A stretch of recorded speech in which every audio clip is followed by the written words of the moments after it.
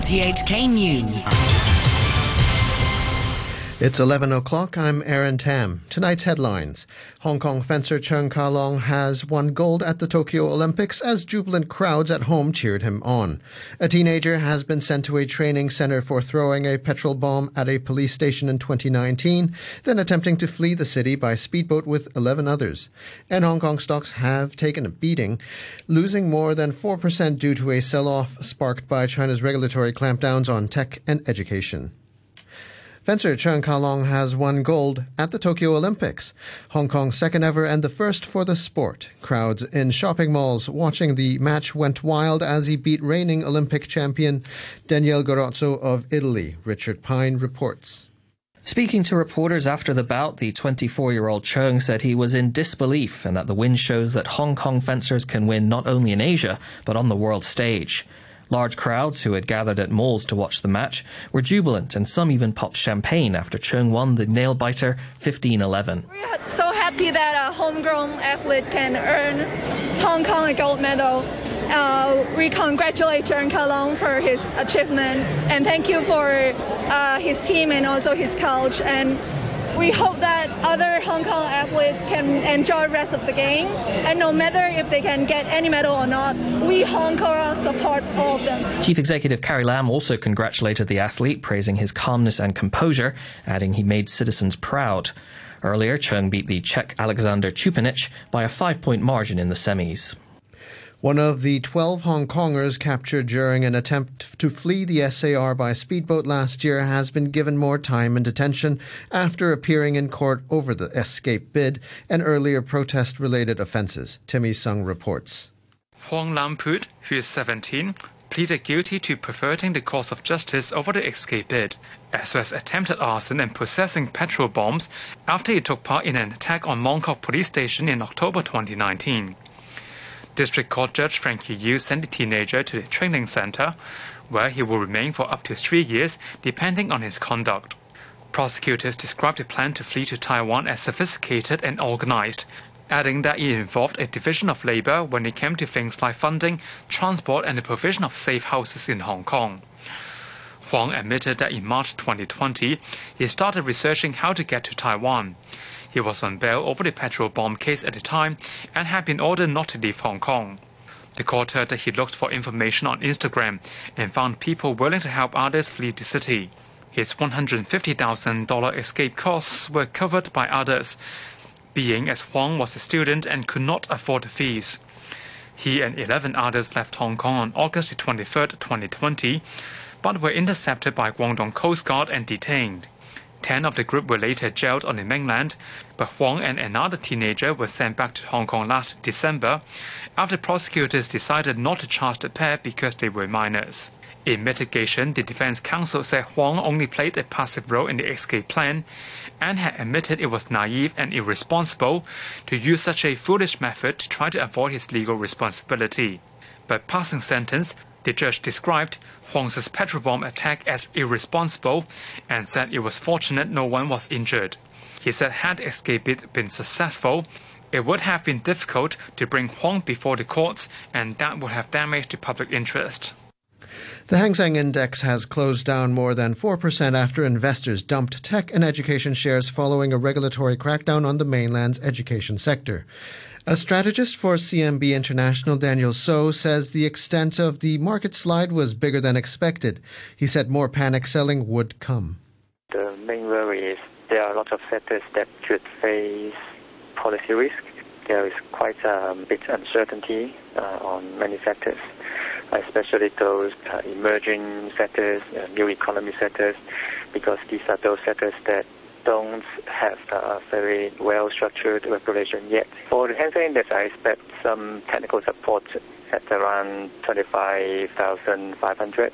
Not too much downside from here, I think, in the short term. And then the next focus will be on the interim results in August. And now the weather. It will be mainly cloudy with a few showers and isolated thunderstorms. The minimum temperature will be about 28 degrees. Very hot with sunny periods during the day tomorrow.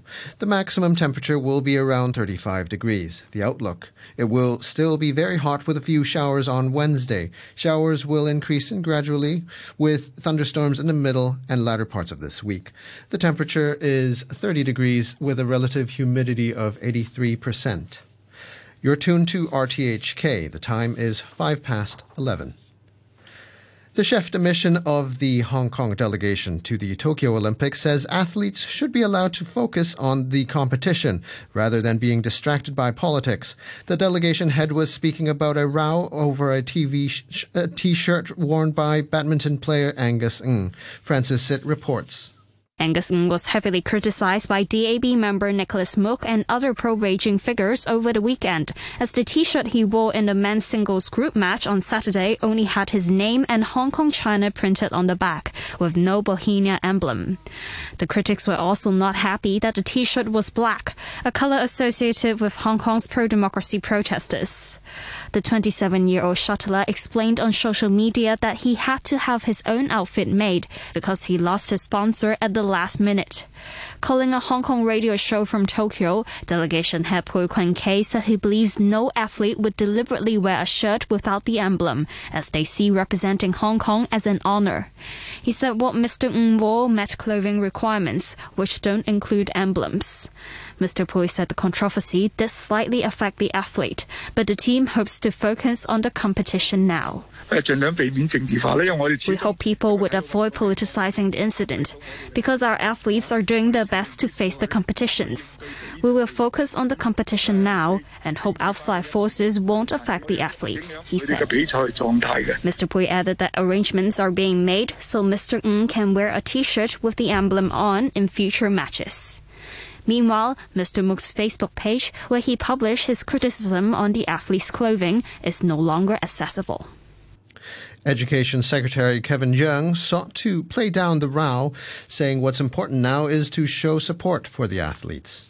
On that case, one very important thing is they are now trying very hard to try to get the best result in these competitions. And I think the whole Hong Kong, every one of us, should support them and provide them with all our good wishes for them to get the best result. And so far, I think the relevant persons has already made clarification about what has happened. So I think we have to make comments based on the actually what has happened, based on the factual information.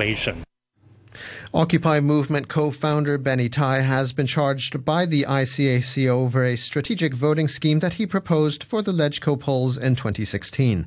The anti-graft body says it has to do with 6 ads placed in local Chinese newspapers. Damon Pang reports.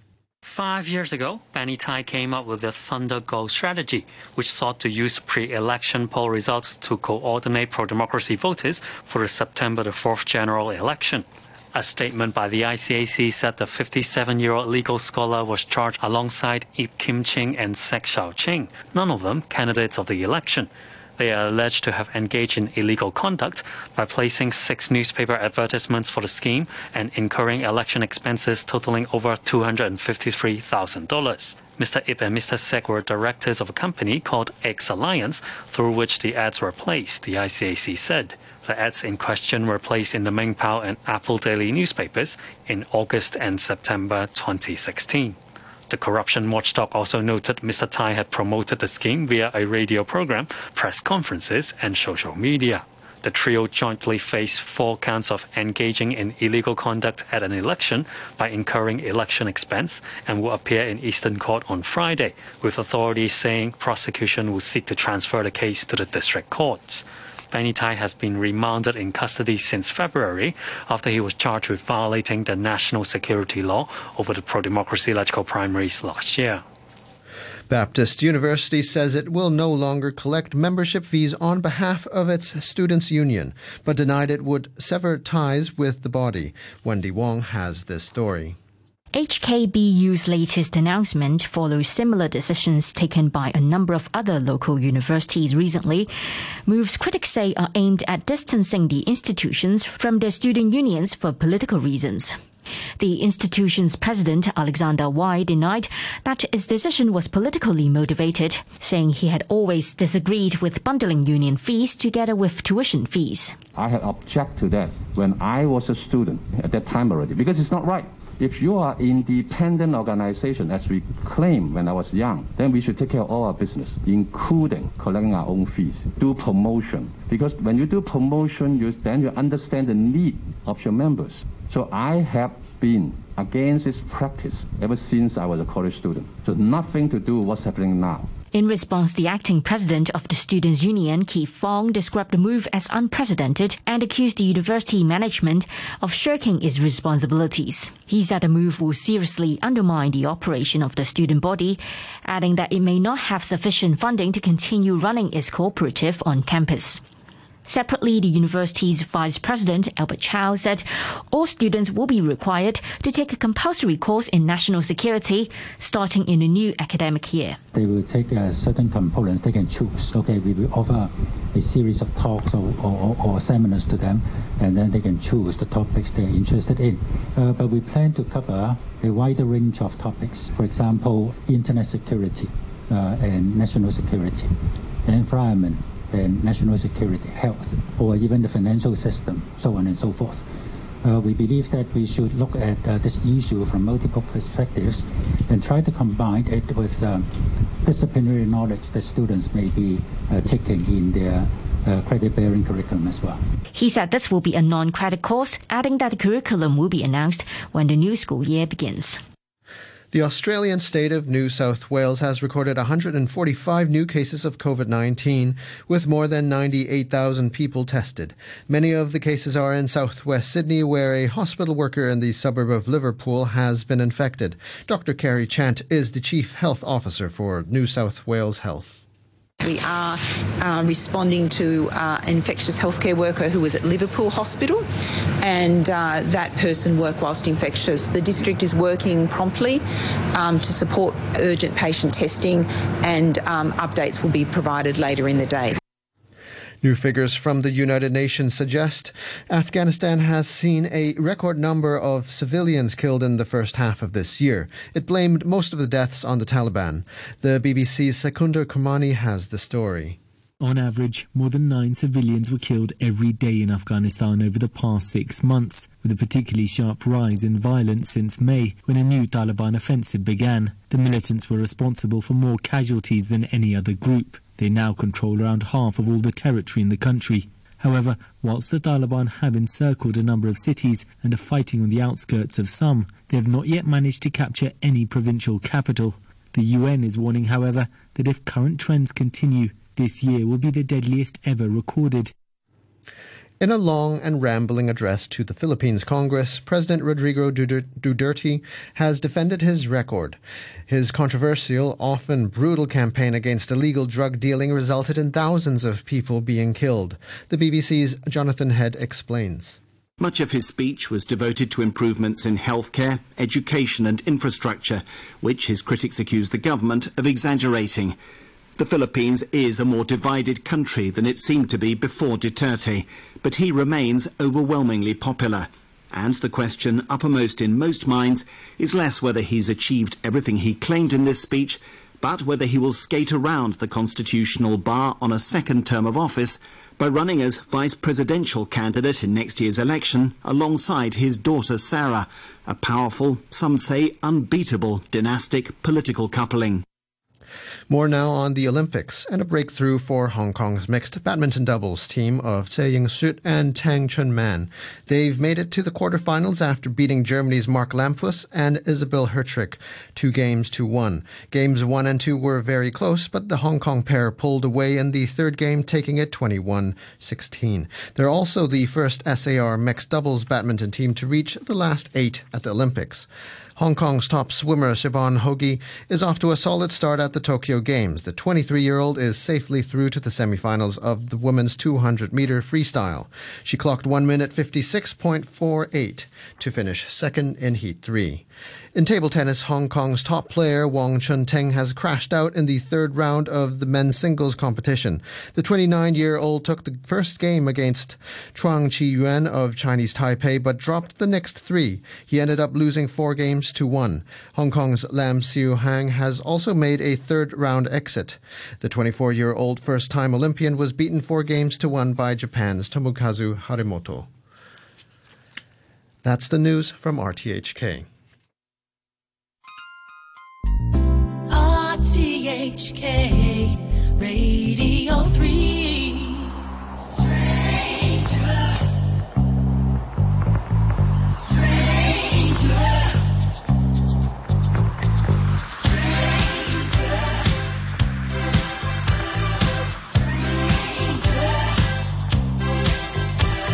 It's hot here at night, lonely, black and white on a hot summer night. Don't be afraid of the world we made on a hot summer night.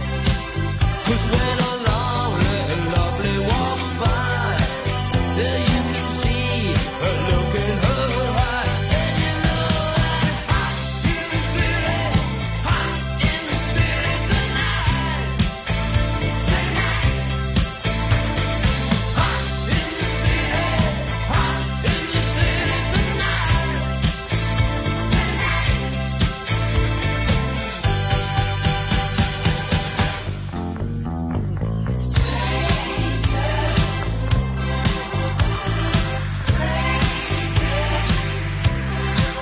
For all the dreams and schemes, people are as they seem on a hot summer night. Don't be no fun, don't forget you're young on a hot summer night. Sometimes someone you're not, don't wait to see what you got, but you know that you're hot in the city, hot in the city tonight. Alright, hot in the city, hot in the city tonight.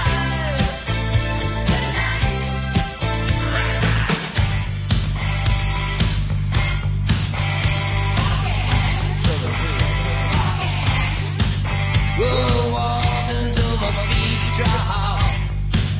I'm a train when I hate to fall. You lay right down now. I'll ride until your head breaks. I'm a walk until my brain pops. I'm a move with my feet now.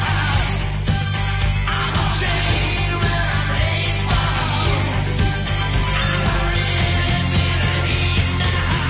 New York, hot in the city, hot in the city tonight.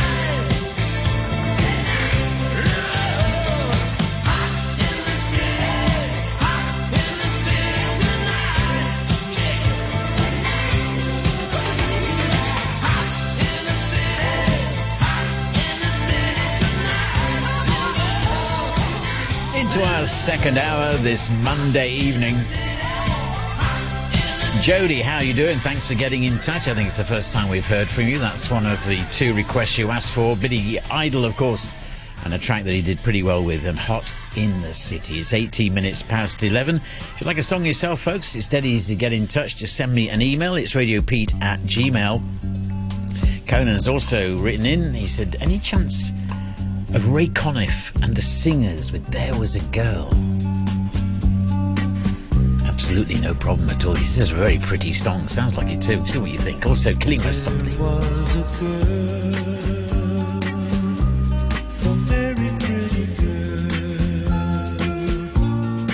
Oh, but she was lonely, lonely.